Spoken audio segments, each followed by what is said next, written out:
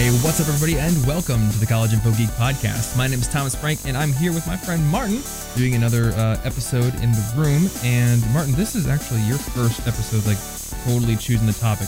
Yes, sir. I barely know what we're talking about today, but I know the topic is called Learned Helplessness, and I know a little bit about this. But we're going to talk about how this applies to students, how basically students are taught to be helpless in the classroom and in other areas.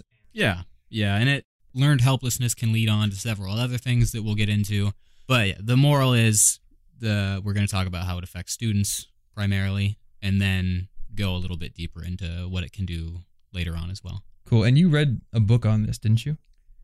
Yes. So rather than just Google search and just be accepting of that research, I decided to go out and read a book called Learned Optimism: How to Change Your Mind and Your Life. And this isn't just some nonsensy self-help book. This is actually written by Martin Seligman, the man, one of the people who founded Learned Helplessness and is essentially known as the father of positive psychology. Martin Seligman. So I just read a book by the guy who founded the idea to get the true story behind what it is and all the context. Oh, okay. I feel like I've heard of this guy before. It was a super, super helpful book. Cool. Oh, this is an old one. Is it the one that from like 1991?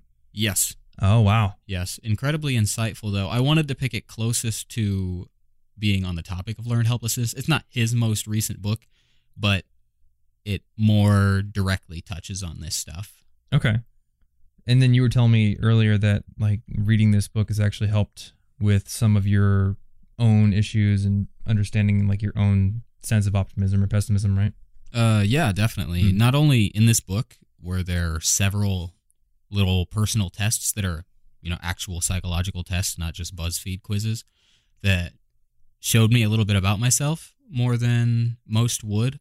But reading through this book has allowed me to reflect a lot on my own thoughts that I have and my own things that have prompted me to have depressive periods or to get out of those. Even just recognizing, yes, I see that that's the tactic I use sometimes that does make me feel better, and this totally explains it, so I'll make a point to keep using those. Cool. So I want to get your definition of learned helplessness after doing all this research, but I'll start it out with kind of how I thought of this or how I think of this issue. So if people have been reading the blog posts, I don't think I've talked about this in a video yet, but in the blog posts, I have mentioned several times about this concept of being a solution finder. Basically being the kind of student who, when confronted with a question that you don't understand or the answer isn't immediately apparent, just like being the kind of person who will say, I'm going to go figure out what the answer is no matter what it takes. And I learned this trial by fire style basically when I worked in the IT department at my university, because we had a giant database full of all the answers and solutions to most people's problems, but probably at least once a day, I'd say, we'd get a call from someone who had a problem that wasn't in the database. And we weren't allowed to just be like, I don't know, just enjoy your broken computer, sucker. Yeah, you've got to actually try to figure out the problem. Yeah. So, I mean, we're, Google searching on the phone with this person, like, hold on, man, I'm going to try to look up the answer for you. One time we got a call from a lady and she said, there's a raccoon on my porch. How do I get rid of it? And I was like, virus. Write the raccoon a very polite email. Actually, I put this on Reddit as like there's a Reddit called Tales from Tech Support, I think. Yeah. And I put this as a story in there and like got over 1,000 upvotes. And one person's like, a shotgun blast to the midsection gets most of the raccoon off the porch. Yeah. I don't know. My solution is like a broom or something. I really feel like the Solution Center should have been named more IT specific so that it wasn't the Solution Center. Yeah. They give solutions. It does sound like solutions to all your problems. My foot's broken. What do I do? That's actually, you're supposed to go to the medical center, not the Solution Center. It sounds reasonable. Well, we were also the operator of the university.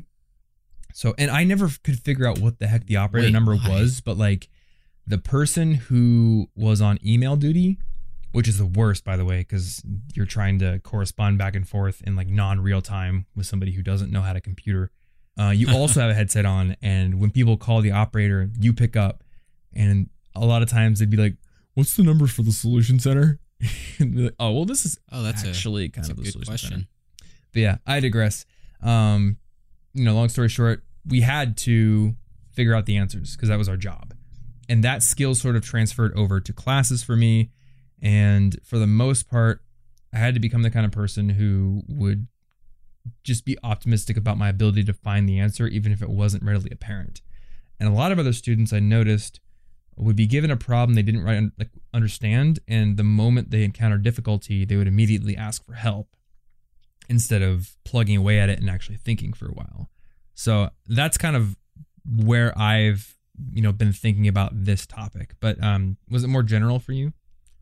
Yeah, because this book wasn't directly on the topic of education. It was just on a subject that can affect education. But so learned helplessness is essentially when over and over you've been shown somehow that your attempts are futile in one or more areas. So then you learn not even to try in the future, even if it turns out later on you could have done it if you'd tried. You're used to your attempts being futile, so you don't try. Even though you can do it. Yeah. Oh, I've heard about this in the context of like elephants, like circus elephants. Oh, yes. Is there an elephant test? I read about several others, but not elephants. Well, I don't know if it's like a test, but in the circus, what I've read is when elephants are babies, they will chain them to a stake in the ground. And like when they're babies, they're not strong enough to break the chain, but like a full-grown elephant could easily pull the stake out of the ground and go wherever it wants. But it's learned since it was a baby that it can't do it, so now it doesn't. That is exactly learned helplessness. That is a clever way for them to enslave elephants. And you had in the notes here like a dog story? Yeah, so the original tests that they were using to try to identify learned helplessness involved dogs. So the basic test involved, there were 3 sets of dogs. I can't remember how many. Let's say there were 6 in each group because whatever. So the first group of dogs, they were in a section of this.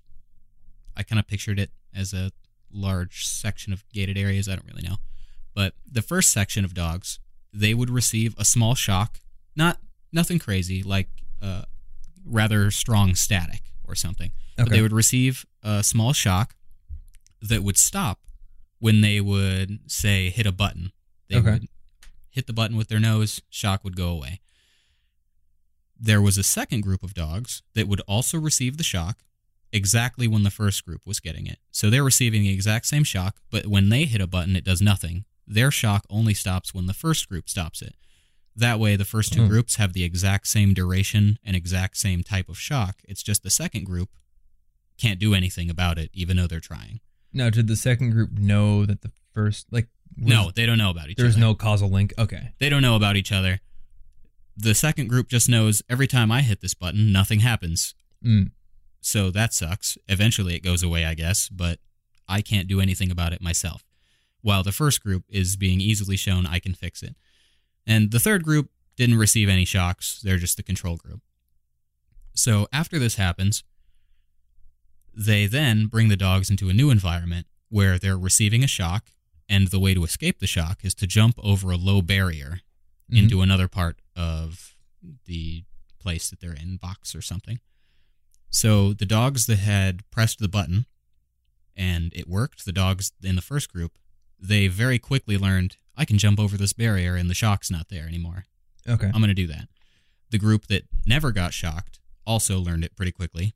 They had never learned either way. They were just realizing they could do things. Now this third group, are they shocked now that they're in the barrier place? Yes. Okay. Yeah, they're shocked in the barrier, but they quickly figure out they can jump over the barrier to stop being shocked.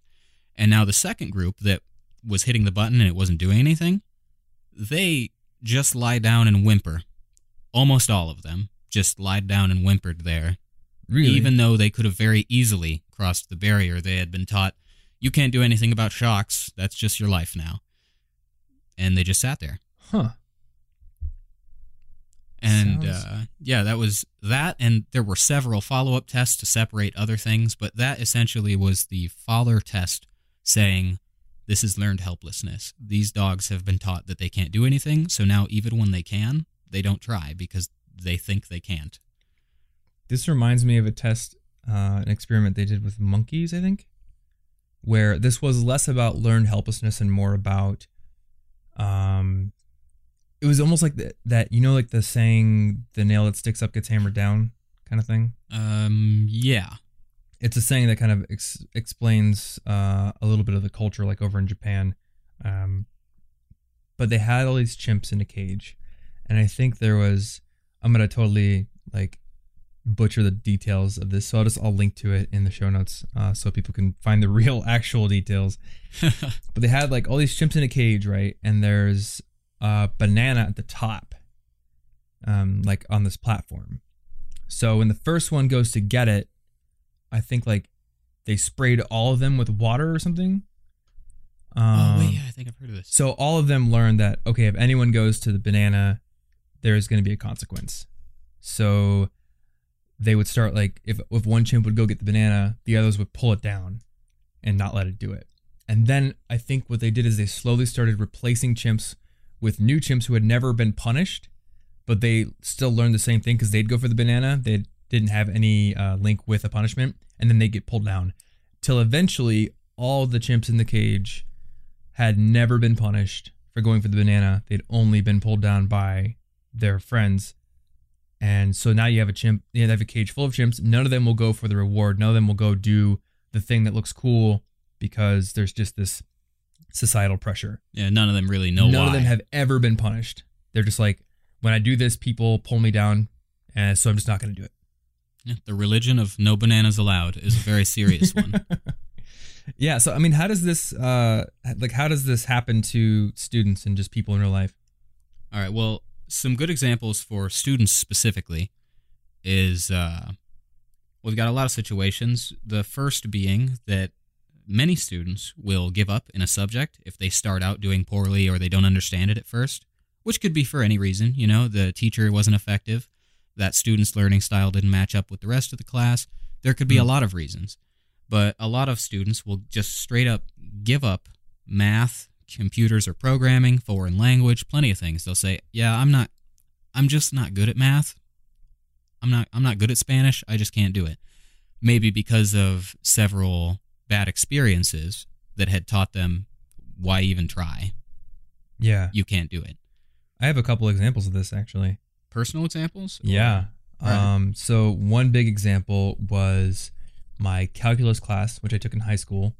So I was a year ahead in math in high school, which is why I ended up taking calculus my senior year. And I found it very difficult. And if I'm really honest with myself, I didn't work super hard at it. I know I did go to the teacher's office hours after school sometimes to get help, and I would try to do my homework. But a lot of the times I would just like look at the answer in the answer key. I wouldn't sit there and try very hard. And the only reason I got a good grade in that class is because the professor had a ridiculous extra credit policy. Huh. Basically, his policy was that if you said hi to him in the hall at any time other than right before or after your math class period, you'd get like a point. So like people would legitimately, he was the basketball coach too. People would legitimately go to high school basketball games just to say, hey, Pete. And this seems not very academic in base. Students would straight up stalk the dude, including me, and get all this extra credit. And like, I don't know, I think I got like a B+ in the class. I probably would have pulled a C if I hadn't have gotten all that extra credit. You know, and I understood some of it, but it was still not solid in my head. And this was part of the reason that I told myself, I'm not cut out for engineering. You know, I liked business, so I think like a large percentage of my reason for choosing MIS and choosing the business college was that I enjoyed being in the business club in high school and stuff like that. But there was a component that was like, I'm not cut out for calculus 2. Like, I barely got this. How am I going to get the next one? I'm not cut out for physics. People told me that, oh, yeah, physics 221 has a lot of calculus in it. Good luck, bro. And I just told myself, like, nope, Tom's not cut out to be an engineer. So I think it was a little bit of learned helplessness there as well. Yeah, whereas your situation may have been completely different had your teacher not had the most ridiculous extra credit thing that I've ever heard of, and am now upset that I did not have. I had another teacher with some pretty ridiculous extra credit stuff. What school did you even go to? Oh, no, I'm talking about one at Iowa State. Oh. I'm not going to name names, but he would like... You know what? I never get these. I guess I just have to try and do my work, I guess. I think you came out ahead in terms of actually learning. Yeah, there was one teacher who was like, yeah, if you take this Cabbage Patch doll and go like photograph it in cool locations, you can get some... So like the traveling gnome, but with a Cabbage Patch Kid? Yes. Why? So I think they have he a blog or had something? good intentions, because one of the projects was like a person took the Cabbage Patch doll to the Intel chip manufacturing facility somewhere. I don't know where it is. They actually like toured the place and kind of got some real world experience that way. But I think a lot of them were just kind of gamed. And he had another opportunity where it was like, if you design a logo for, this website, you can get some extra credit. And people would just straight up steal logos from the internet and from Google, and he wouldn't be able to catch it. So, I don't know. feel like I Cheating know who you're prosperous, talking man. about, but yeah. It was pretty ridiculous. I mean, I'm not going to lie. I definitely took advantage of as much extra credit as I could. Naturally. So, yeah, it's what you do. Yeah, you utilize the you're going to, resources it's you there. have, even if it's stupid. But it doesn't mean that it helped you as much as actually Yeah. learning some things might have helped, though.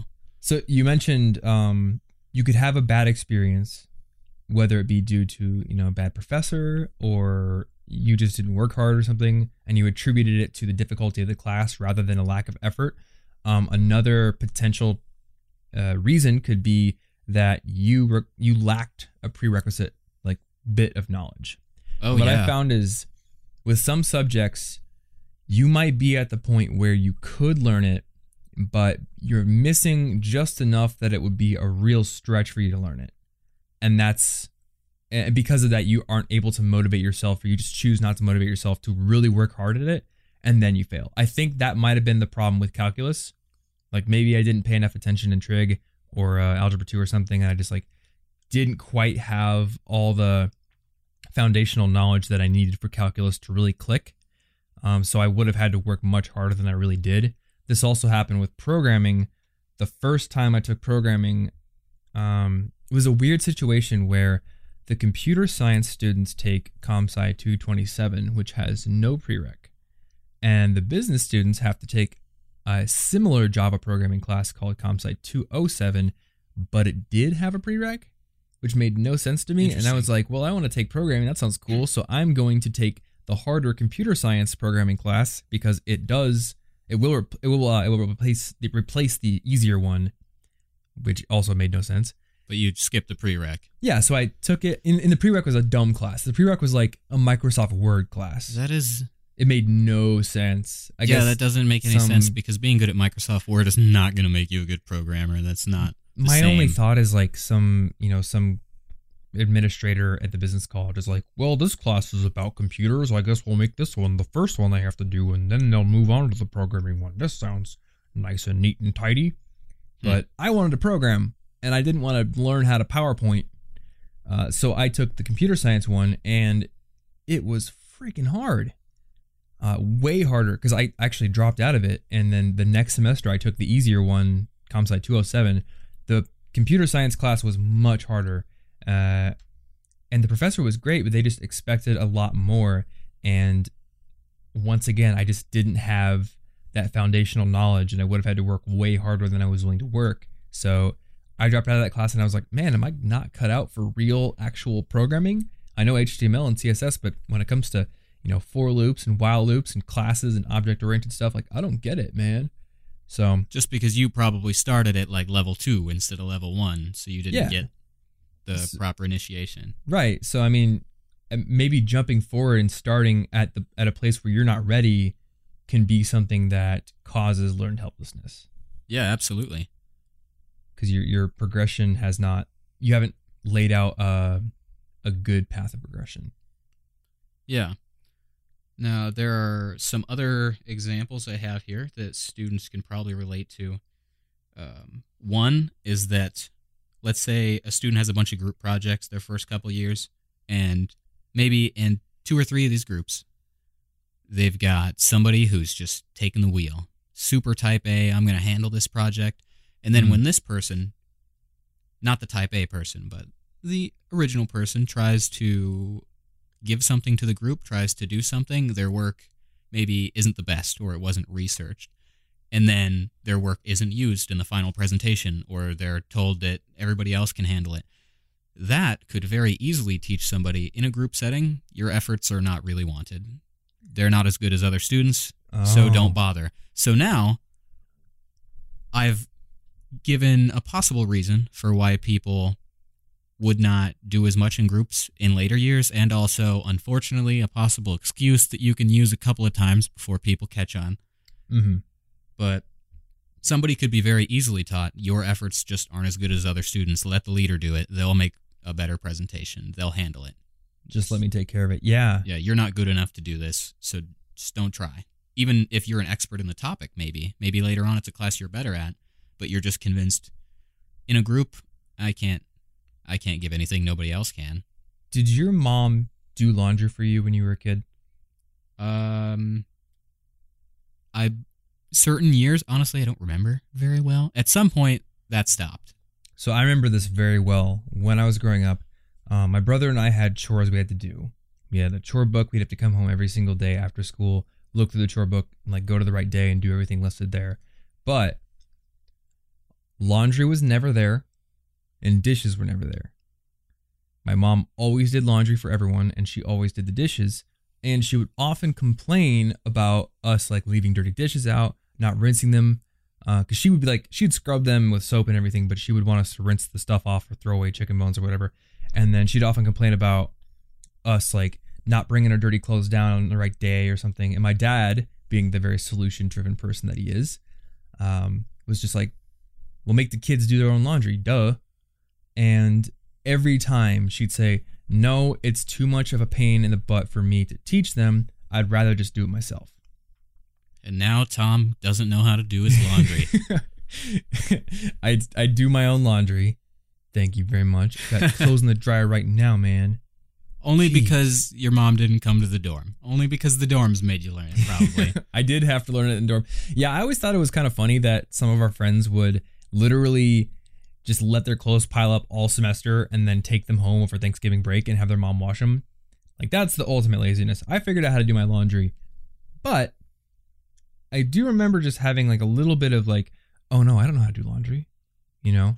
And I obviously I called my mom because I needed clean clothes. I'm not going to be the weird guy who just plays video games and never washes his clothes. But there was like, I remember there was like a little bit of initial hesitation. You know, I've always had this thing in my brain of like, I'm going to solve a problem. But I can also readily pick out the tasks or pursuits in which I have a little bit of learned helplessness that I have to overcome. I wrote Zelda in the notes because I wanted to mention this to you. I'm playing Wind Waker right now, and you've been watching me. And I know that you've played the game like 7 times. Oh, yes. So because I'm an entrepreneur and because I'm working all the time, sometimes I'm like, I just want to get through this story and enjoy the game as if it were like a roller coaster ride or like a theme park ride. And like with a, first person shooter or something, you can easily do that. The task is very simple. Shoot the bad guys. Zelda's very puzzle driven though.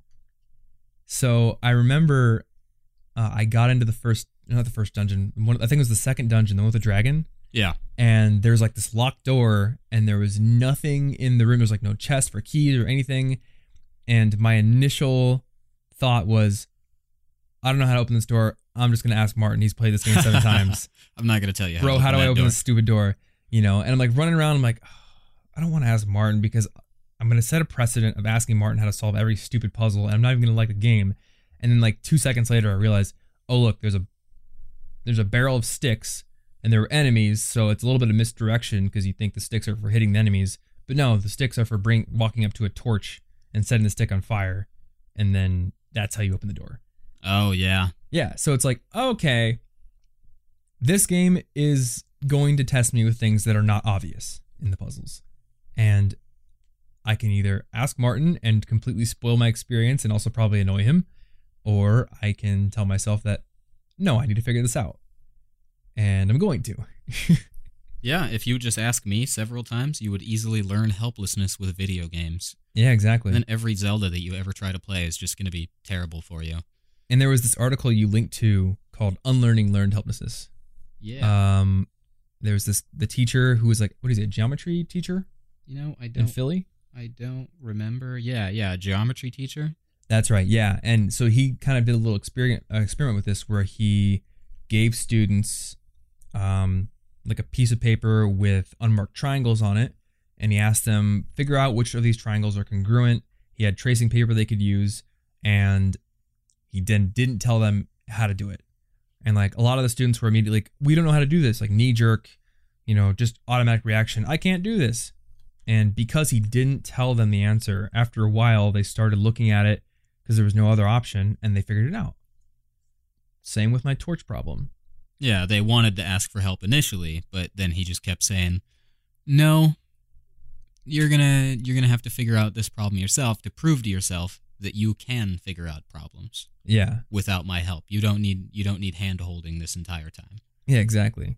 And this is an essential skill to learn for the job world because, excuse me, one of the top skills that employers want from a new grad is somebody who can be autonomous and take the initiative to solve problems without asking for help all the time. In fact, the only job I ever got fired from, that's a large reason why I got fired. Really? Mm-hmm. I feel like I may have told this story in another podcast. I can't remember. But the gist of it was I got hired at this agency, an insurance agency, basically. So they weren't like the insurance company. They were like the agency that found clients, and they were like a middleman, basically. Okay. And all my jobs up until that point in high school had been like working at Target in the food court, or working at like the grocery store, sacking groceries, or trudging through a cornfield. This was the first job I had that actually required some thinking, because I was doing bookkeeping, I was reconciling bank statements, all that kind of stuff.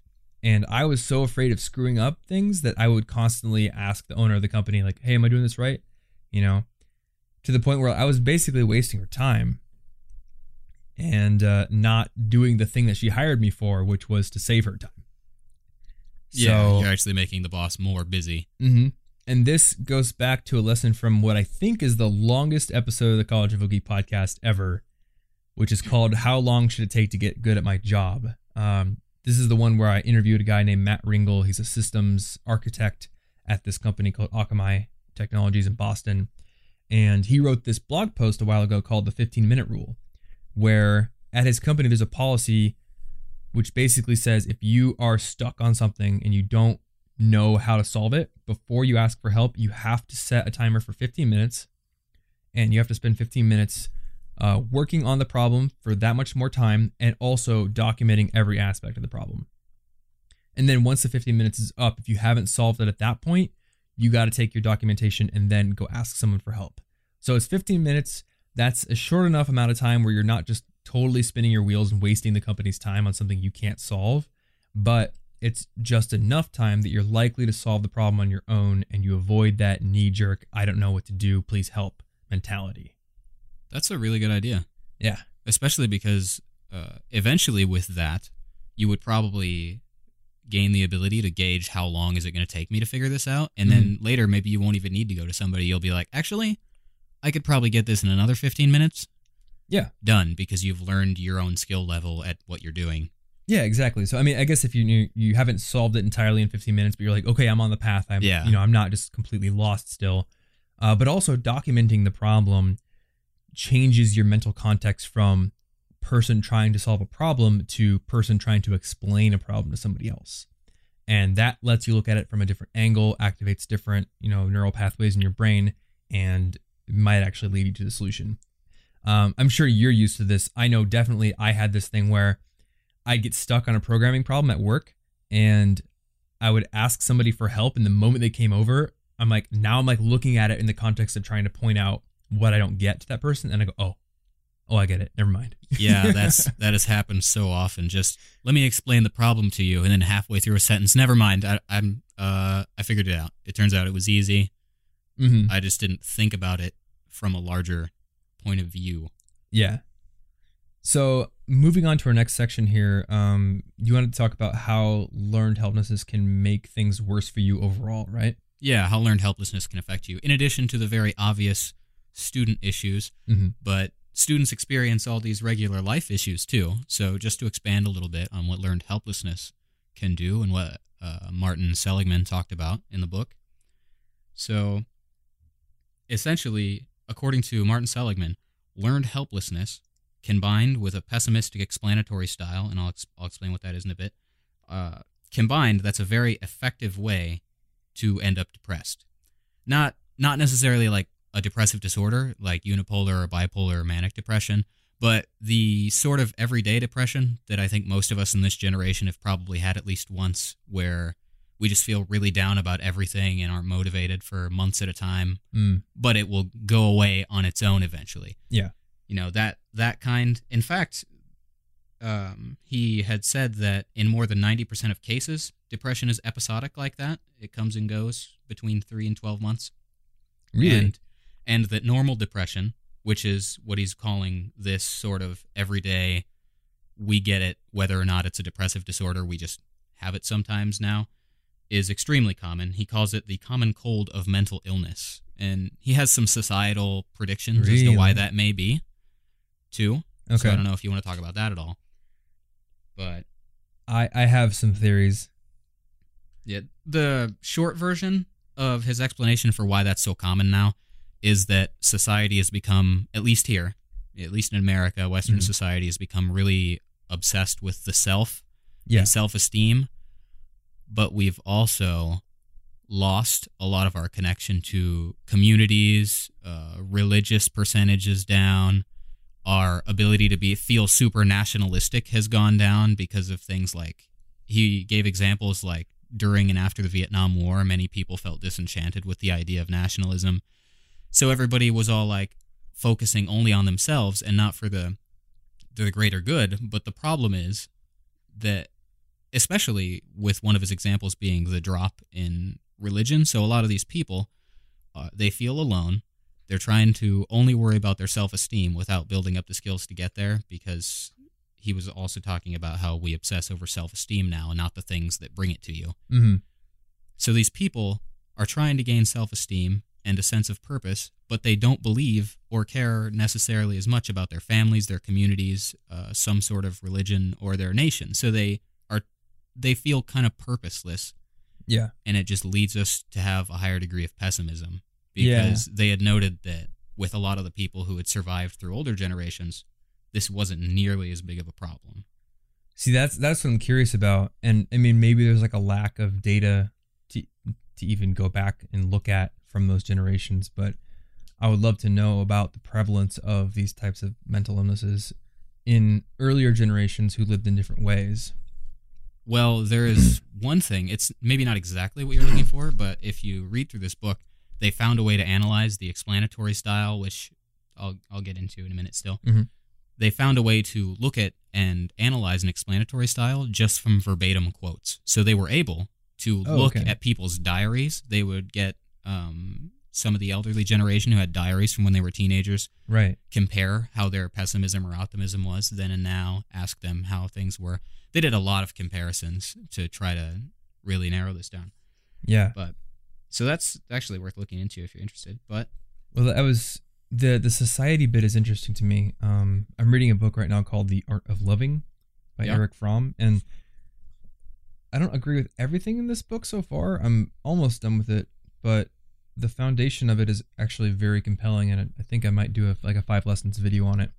But he was talking about how modern capitalism sort of concentrates wealth into, smaller and smaller pockets of people, and so the rest of us kind of have to fit into these giant organizations that just keep getting bigger. And I kind of want to just read a little bit here.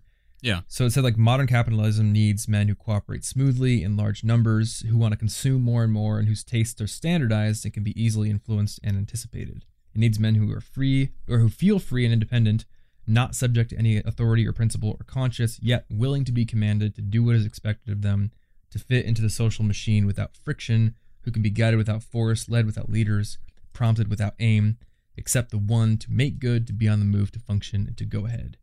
So, what is the outcome? Modern man is alienated from himself, from his fellow men, and from nature. He's been transformed into a commodity, experiences his life forces as an investment which must bring him the maximum profit obtainable under existing market conditions. Human relations are essentially those of alienated automatons, each basing his security on staying close to the herd and not being different in thought, feeling, or action. So, I don't know, it's kind of interesting. He just like talks about how bleak. It's really bleak. I don't think he's not painting too bleak of a picture, because I think the whole book is about how you can deliberately stop feeling this way and start doing things that do connect you better with people. It's not a book where you just feel horrible at the end. Right. It's not, it's not Brave New World, although he does actually make a allusion to Brave New World and kind of describe it like some of actual society is like what is described in Brave New World. But I do think that is one of the problems here is we do have less connection to community, less focus on your own internal integrity, more of just a focus on consumption, and we have like all these people putting only their positive aspects of life out into public where we can see them, and we still deal with all our negative stuff and all these expectations. So it makes total sense that we deal with this depression, and that's very common. I know even I get it, Yeah, I think it's something that's incredibly relatable. Another thing that I just remembered is in the book, Martin Seligman pointed out that over the course of his having children, he's noticed that, like, back a while, several decades, one of the biggest, like, main children's books was The Little Engine That Could, a story about perseverance. Oh, yeah. But then in more recent years, he said, at least at the time of the book, he had noticed that a lot of the more popular ones were simply about feeling good about yourself and having self-esteem. Oh, yeah. Without building up, The Little Engine That Could tells you try hard. You're probably going to get self-esteem if you keep at it and work on stuff and have something to feel good about. But then these other ones, he basically said that self-esteem is like a meter that reads how well your system is working. It's not the end goal. Okay. So basically, like, because of what we're told as kids, our self-esteem is sort of built on a false foundation now. Yeah, it's or at least built on, or at like, least it can be these very thin quickly. little clouds of things people have said to us as children, but they like easily don't support the weight of actual reality. Yeah. And yeah, that reminds me, I remember reading somewhere that you're not supposed to tell kids they're smart. You're supposed to tell them that they're hard workers. Like, if someone does something really good, you can be like, "Oh, Timmy, you're such a smart kid for doing that." It's like, "Oh, Timmy, you worked really hard on that. I'm proud of you." That's what you should say. You want to praise effort. You don't want to praise talent, because innate talent is just going to be there, but effort's what's going to keep people progressing. Yeah. So the person who's a little less talented but works really hard and believes in themselves is likely to get farther than the person who just said, "Yeah, I'm talented." Awesome. I think and then stops. They're also going to be likely, number one, to not have as much of this learned helplessness, because it's been reinforced that their effort is what brings the results. So if I'm confused or I'm not getting somewhere, I should just work harder. And I think it also reinforces their ability to deal with bad things that happen. Yeah. Because I really think one of the big problems that we deal with today is everyone's been taught that they're special and that everything's going to go right for them and that they're basically the protagonist in this awesome story. And then the world hits them in the face like a ton of bricks when, they get too old to be in their parents' house or to be in a high school where there's like teachers and all this kind of stuff.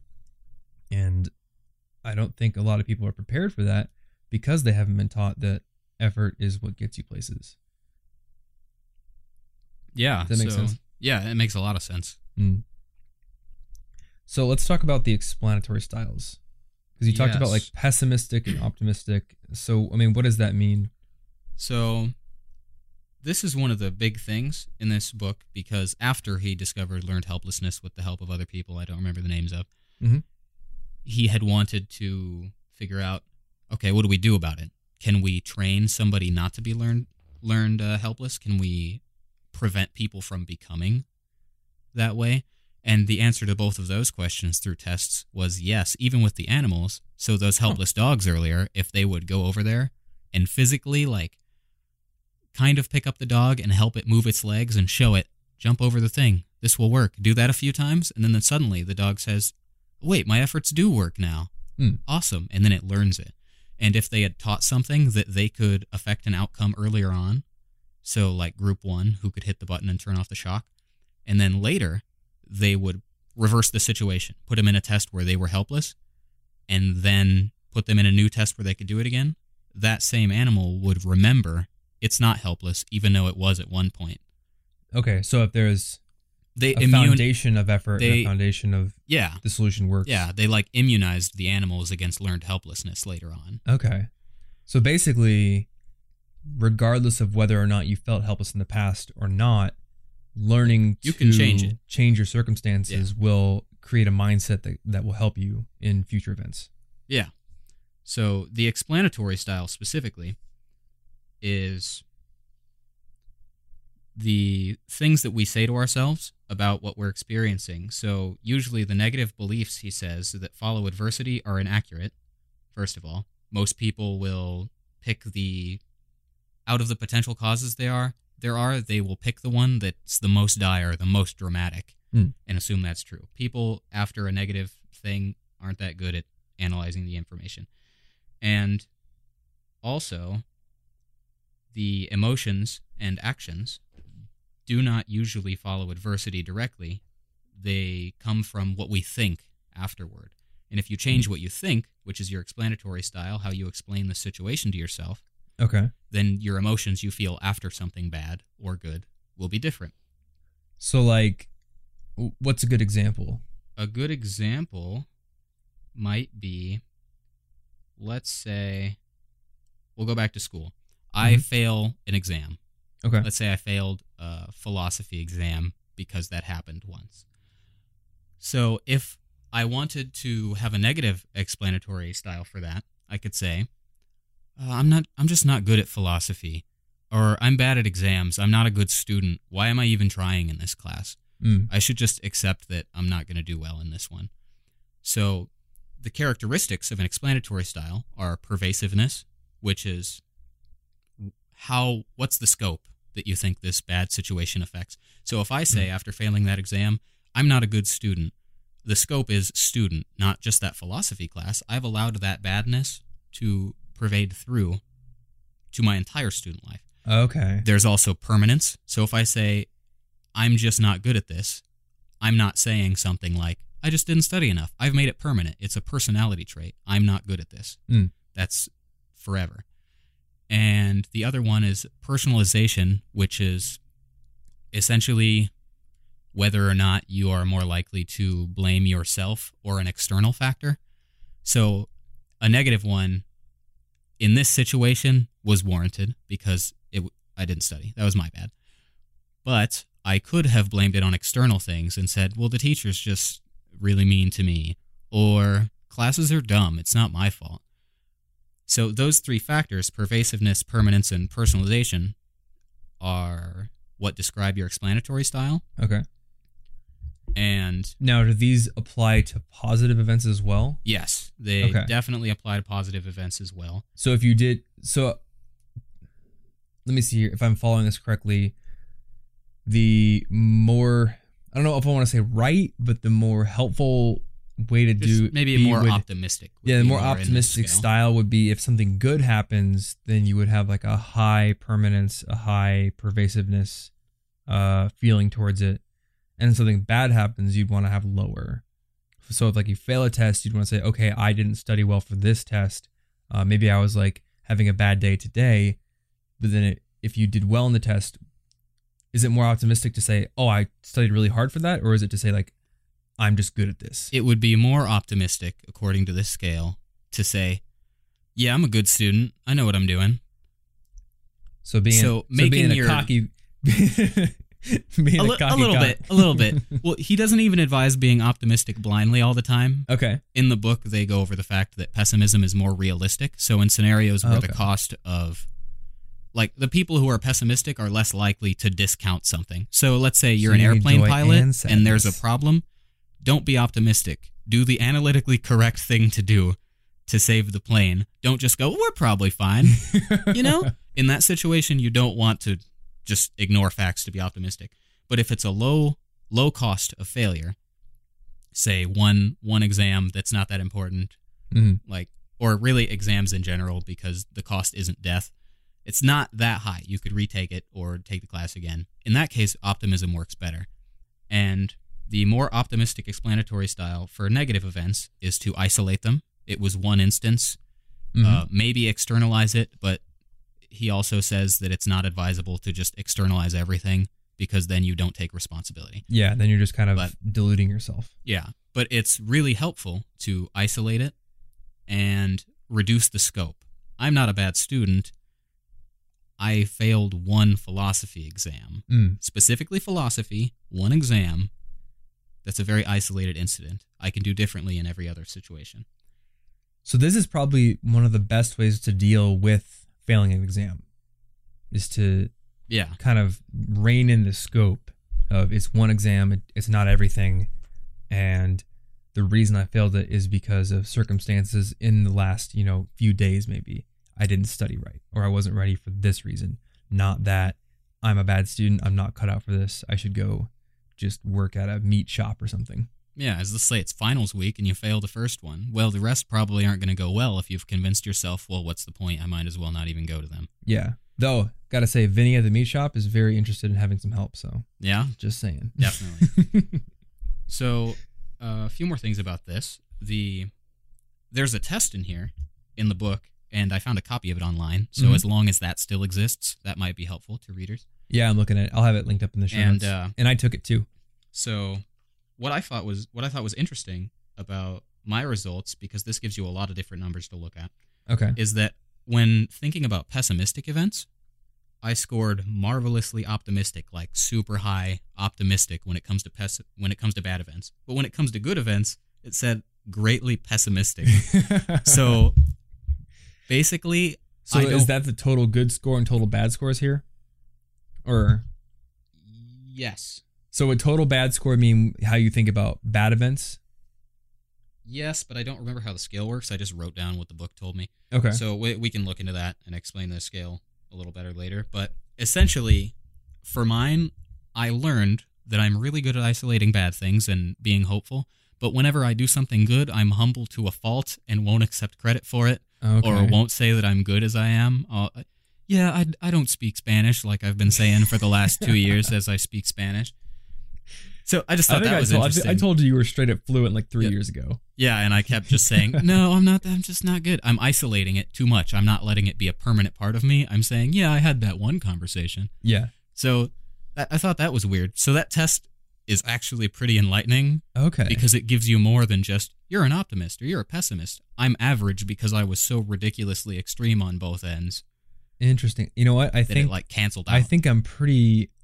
Okay, here's what it says for me. I don't know if you have the same numbers as me, because I did the online one and I think you did the book one, right? I think it's the same exact test, but I don't know. I read several chapters after that explaining my score. Okay. So I don't know what it gives you on the site. So it gave me a bunch of numbers. It gave me a good and bad score for permanence, for pervasiveness, and for personalization. It gave me a stuff of hope score. I don't know what that means. Yes. And then I have my total bad score, total good score, and my good minus bad score.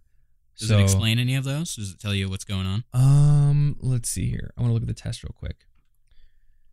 I don't think it does. Might be helpful It says the following analysis uses the rules spelled out in Learned Optimism. So, you know what I think it said at the top? It was like, don't read the book until you take this test. Oh, yes. In the book, it actually basically said you that need to too. look in the book if you want to really dig into the analysis. Okay. But mine says my total bad score is average.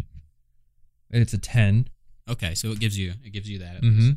And my total good score is thinking is quite pessimistic. Oh. So I think I might be in your camp, where a little similar. I'm not super optimistic about good things that happen. It says for permanence on my bad score, I'm super optimistic. So I'm definitely not the kind of person anymore who says, I'm just not cut out for this.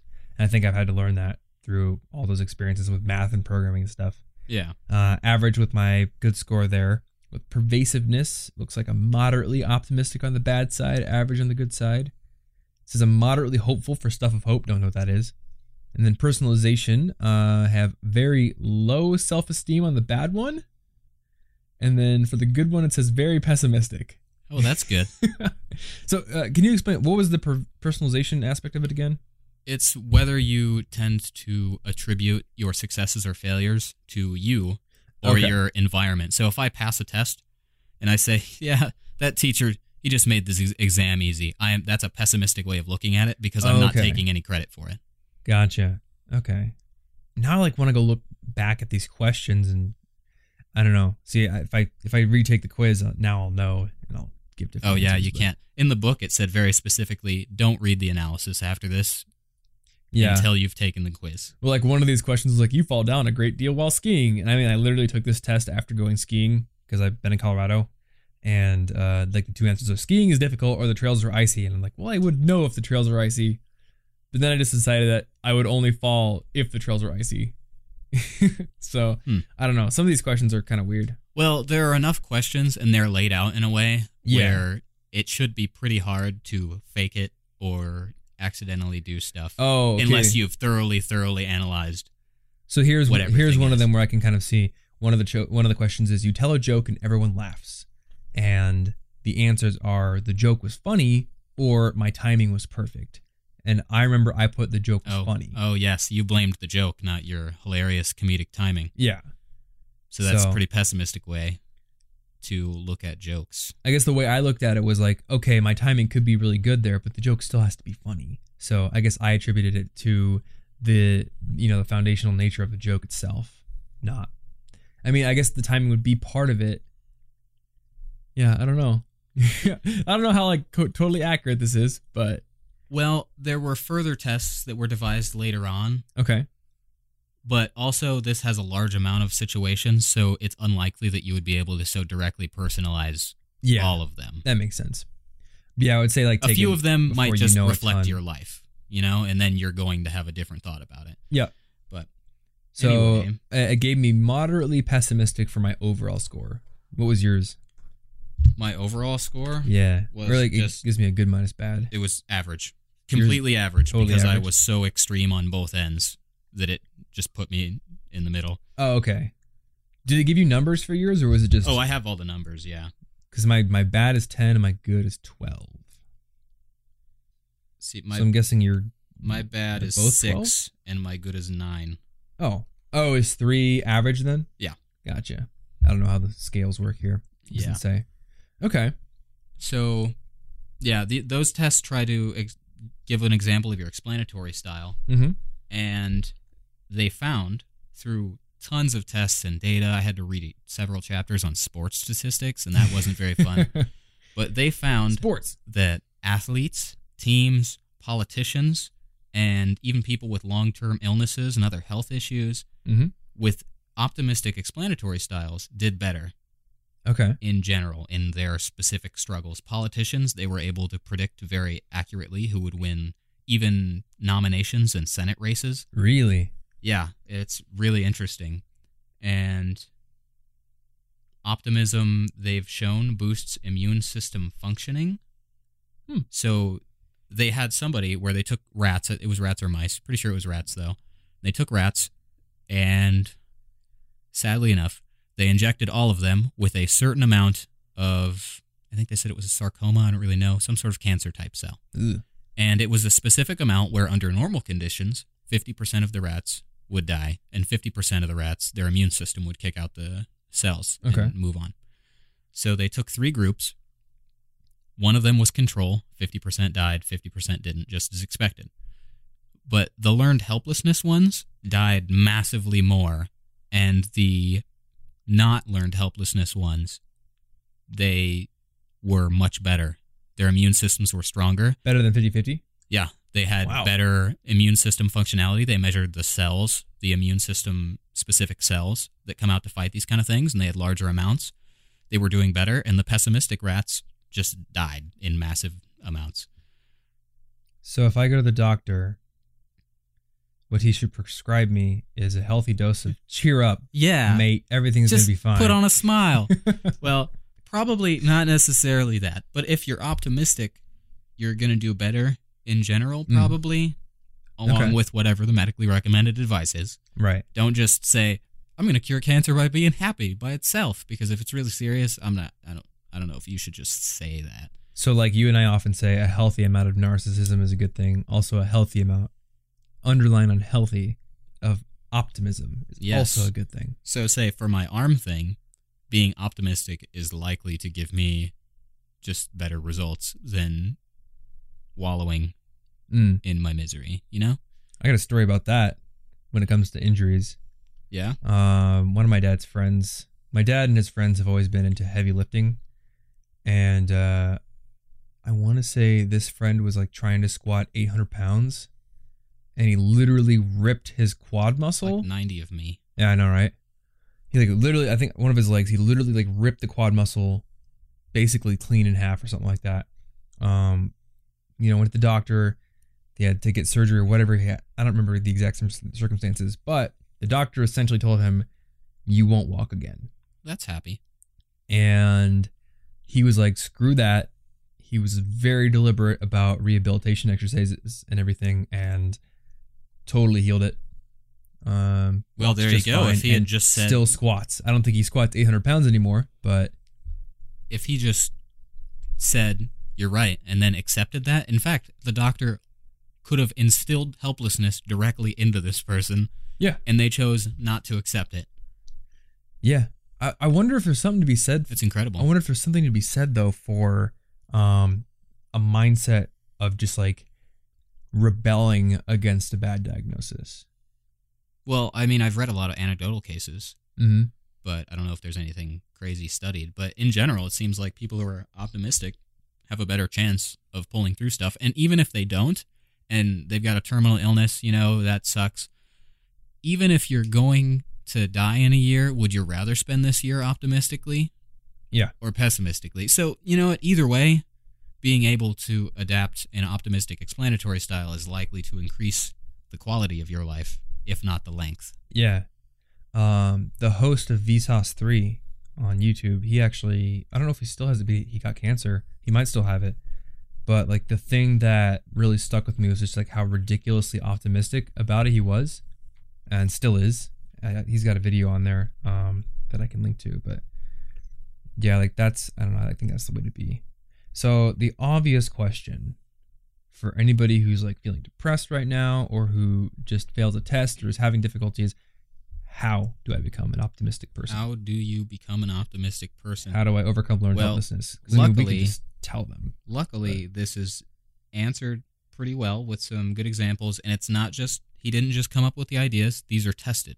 Okay. These are tested concepts that they've used with real people that permanently changed their explanatory style and increased the value of their life. So I don't know if we'll have time to go through the whole thing, but the gist is that you've got it's ABC, your adversity, your belief, and your consequence. Adversity, something bad or good happens. Mostly bad in this situation, since that leads to pessimism more often. So something bad happens, I fail a test. Belief, I'm a bad student. There's nothing I can do about it. Consequence, I feel pretty sad now because I've completely blamed myself and there's no hope. Now, the tactic here is to change that belief section so that you don't explain it so negatively, so permanently, pervasively, and personalized. Okay. So the two best ways to change the beliefs are to learn to, A, distract yourself from it long enough that it's not an issue. So they were saying that another problem with the people with pessimistic explanatory styles that makes this just so much worse is if they ruminate a lot, which they were using to like mean... eat grass? Yeah, they were using that same verb to mean people who will obsess over the problem. Okay. So today I feel depressed, so I'm going to spend the next 4 hours analyzing myself, trying to figure out why I'm depressed. That would be a good example. I feel depressed, so I'm going to spend the next 4 hours out on my hands and knees eating the lawn. Yeah. Yeah. Well, you know what? That's weird, but you could do it. But their point was people with pessimistic explanatory styles, if they let themselves just obsess and keep analyzing and circling the same thoughts, it's not going to go well. It's going to go pretty badly. So distracting yourself sometimes is a good way to get rid of it, because in a really good way to do this, they said, so you feel bad. The reason that you feel bad is because you want to solve this problem. You're obsessing over it. You're obsessing over the problem because you want to figure it out. You want to think about it. You want to figure out why am I sad? What can I do? But they're saying, rather than obsess about it right now and let yourself spiral down, write it down somewhere, write down what you're feeling, and say, I'm going to think about this. I'm going to think about this later. At 6:30, I will think about this. That makes it easier for you to stop obsessing about it, because now you can let it go. The reason it was circling your head is because you're obsessing with solving it. Yeah. And now you can say, it's okay, I won't forget it. I wrote it down. So I can go think about something else. I can go play some sort of sport. I can go for a walk, think about something different. And then when you do come back to it later, you're probably going to have a clearer head. So you'll be able to analyze a little better. Because right when it happens, the emotions are all flared up and you can't really think clearly. Yeah, and we're really bad at telling ourselves that what we're saying to ourselves is inaccurate. So if I tell you, Tom, everything you do is terrible, why do you even try? What are you doing with your website? You're likely to say, yeah, that's not true, so I'm not going to let it hurt me. But if you say it to yourself, you're much more likely to say, well, Tom knows what he's talking about. He's me, even if it's just as inaccurate. Okay. And when you're feeling bad, it's probably going to be just as inaccurate as if I did it. Yeah. Like, your negative thinking self isn't necessarily giving you all the right answers. It feels bad. Right. And people are bad at telling themselves that they're wrong, because internal conflicts are weird like that. Okay. So distracting yourself and solving it later, that's one thing, but it's not as effective as the second, which is disputing it, because it doesn't permanently solve those beliefs you had. It doesn't permanently say, I'm not a bad student. It just says, I'll stop feeling bad for now. So if you dispute those beliefs, I think I'm a bad student because I failed this exam. I dispute the belief by gathering evidence of all sorts. Why is that not true? Well, the person next to me failed too. Maybe it was a hard test. That's one. I do very well in these other classes, and I didn't study in this one. Those are pretty good explanations that explain this situation. It's also one exam out of several. I can probably still pass this class, so all is not lost. There's no use right now in freaking out about it. So learning how to dispute those thoughts. Now, next time I fail a test, which hopefully that's not very often, but next time I'm less likely, because I've previously disputed those arguments, I'm less likely to say, yeah, I'm a bad student, because I've already said, no, we already solved that. You're not a bad student. We explained it. Yeah. This is how it works. And the more you do that, the more used to it you are, the more used to disputing your own negative thoughts you are, and you can get really good at it. Right. And one tactic they had for this, which I thought was really interesting, they had one where you log your situations and write them down, but I didn't do that. I like things that are more active personally. So they had an example where you take a friend or a relative or even a teacher or something. Let's say you and I did it. I would give you, here are some situations that make me feel bad, Tom, and here's what I think to myself. I want you to tell these things to me, and I'm going to argue with you and tell you why you're wrong. Because like I said earlier, it's easier for me to dispute your thoughts, Tom, than it is for me to dispute mine. Well, Martin, I just want to let you know you're a bad rapper. Yeah, lyrical, miracle, spiritual, you know, that's not true. Probably not the best rapper, but it's pretty dope. You can't even be lying. So I thought that was a really interesting tactic, bringing someone else in. You're externalizing these internal voices, since it's easier for us to dispute external voices. Yeah. So this, something occurred to me while you've been talking about this, and that is sort of close to what I was thinking here. So these are really good things to internalize and to use on yourself, but I would imagine every single person listening to this podcast right now has had or will have a time where a friend of yours or a girlfriend or boyfriend or somebody is dealing with these problems and you need to support them. And I think that these tactics are probably really good to use on other people as well. Help distract them from what they're dealing with by saying, all right, let's go, take a breather, take a walk before we deal with it, and then dispute it by bringing up examples from their own life. Yeah, now that distract one is a big deal too, because let's say you're having a problem and it would be better for you emotionally to deal with it later. You're a little over your head. If I'm like, no, Tom, we're solving this now. We're going to solve it now. I'm helping you obsess over it. That doesn't help. So keeping these things in mind with what the other person's going to have the most help from, rather than just saying, no, you're not running away from this argument right now, okay? We're going to fix this, even though you're going to end up really depressed afterward because I'm not letting you think straight. Dude, that's really good to hear. I might have talked about this before, but I used to be like zero empathy, only fix the problem, like 100% solution driven. You know, like with girlfriends, oh, I have this problem. Okay, well, here's a solution. Let's fix it right now. You know what?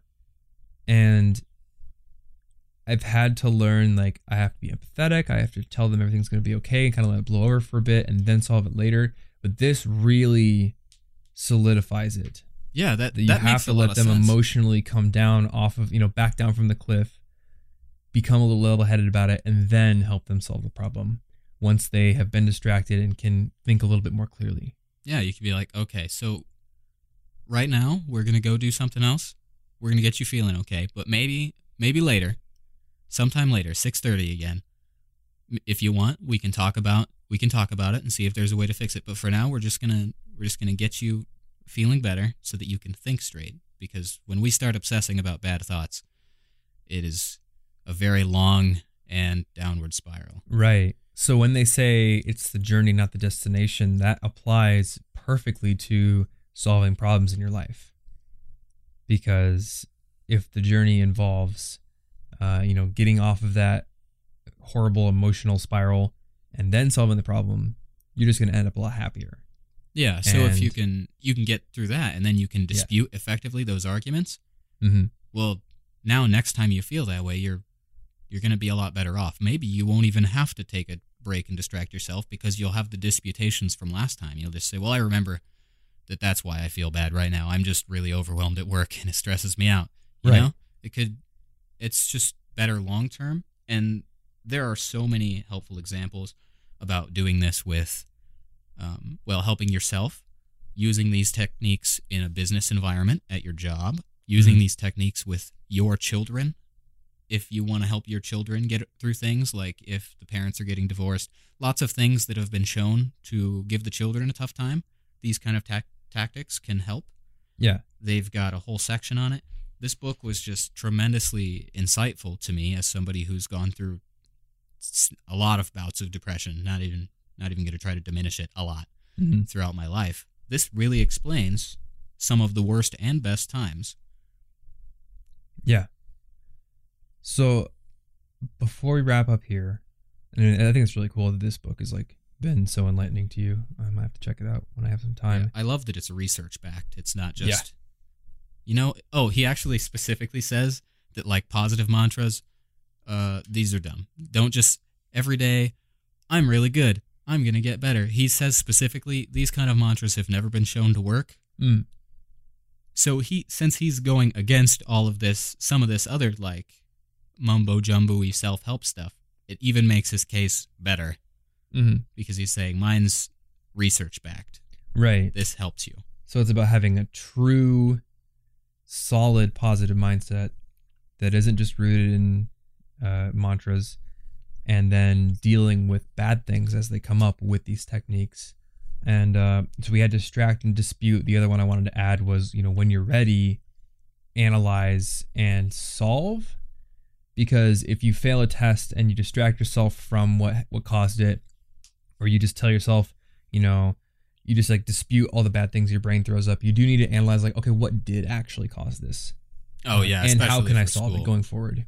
And do that after you've calmed down a bit. That was one of the main points of my video on what to do if you fail the test. Give yourself a day or so to calm down a bit, take your mind off of it, but then afterwards you need to analyze, okay, what was the point of failure here? Because if we're going to do this again, we need to be ready to deal with it. Yeah. So make sure you leave your disputations and everything with some actionable fixes.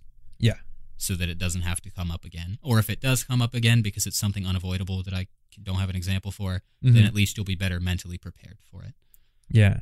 So to wrap up, is there a specific thing in your life that you've been applying this to, or that you're going to try to apply this to? Well, this has been part of my example for like everything because it's such a big part of my life. But these ideas I'm going to use to help me get more motivated to work on some projects I have, work on language learning, simply because it was so easy to feel helpless during this last year when I couldn't control my healing, when my arms weren't working correctly, and when I couldn't program or type. So essentially, I had forced helplessness upon myself. The doctor and therapist told me that maybe it wouldn't fix itself, maybe it wouldn't work out. So that made it really hard for me to work on anything else because what was the point? I'm broken. It's never going to be fixed. Permanent, personalized, everything, pervasive. So now I'm going to use these things very directly when I notice that happens and say, okay, maybe I just shouldn't think about this right now. My arm hurts, and that is likely to make me spiral down into some obsessive thoughts. Instead, I'm going to let them rest, and I'm going to tackle this project tomorrow when I'm feeling better.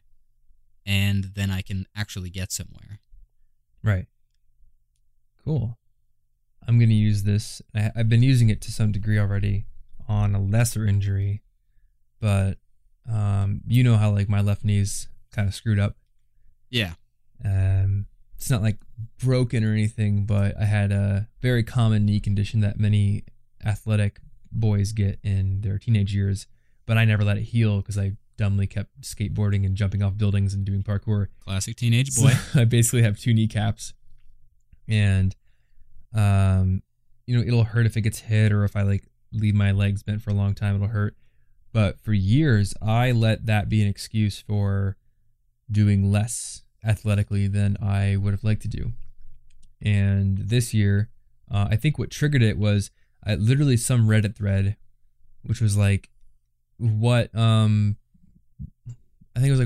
was like about what kind of exercise are you really glad you started doing, or was like way more effective than you thought would be. And one person was like, flexibility, because I have this bum knee and I always had an excuse about it. And then I started seriously doing flexibility training and I've essentially fixed it.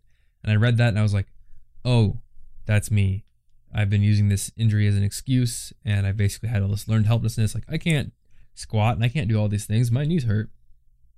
And this year I was like, no, I'm not going to let that limit me. So maybe I need surgery on it, but I'm going to find out if just being very serious about flexibility and going back to basics with my lifting technique and form will help. And it's only been 2.5 months so far, but I've made some very good progress, and I'm going to keep doing that. Yeah, it sounds like a good post to have seen, because that's definitely learned helplessness, telling you to give up physical stuff. Yeah. You're done. Yeah, that's the one thing I might not be able to put in the show notes, because I have no idea where that thread was. But well, yeah, that's lost to history. It's somewhere on Ask Reddit. Anyway, guys, so this is episode 99. We are almost there. So close to 100. Yeah, I don't even know what to do for 100. I almost wanted to like record something from the top of the mountain when I was skiing, but it was like so windy. We're gonna record us having a party about episode 100. Yeah, it's not gonna be that helpful. There's just a mic in the corner. We're like drinking. It'll be good though. Anyway, guys, this being episode 99, if you want to get those show notes, they are over at cigpodcast.com. Find the episode 99 link on the page, and we'll have everything I mentioned linked up, including the book and the test and some of those scientific studies. And also there are links to rate and review the show on iTunes if you want to support it. Getting more ratings and reviews on the iTunes page really helps out. And I'm actually really stoked today because we got email from somebody at Apple who possibly wants to feature the show in some educational, promotional stuff. So it's growing. Thanks in part to you guys. And if you want to help it keep growing, that's a really good way to do it. Other than that, hopefully you enjoyed this episode. And yeah, we'll see you next week. Stay cute. See ya.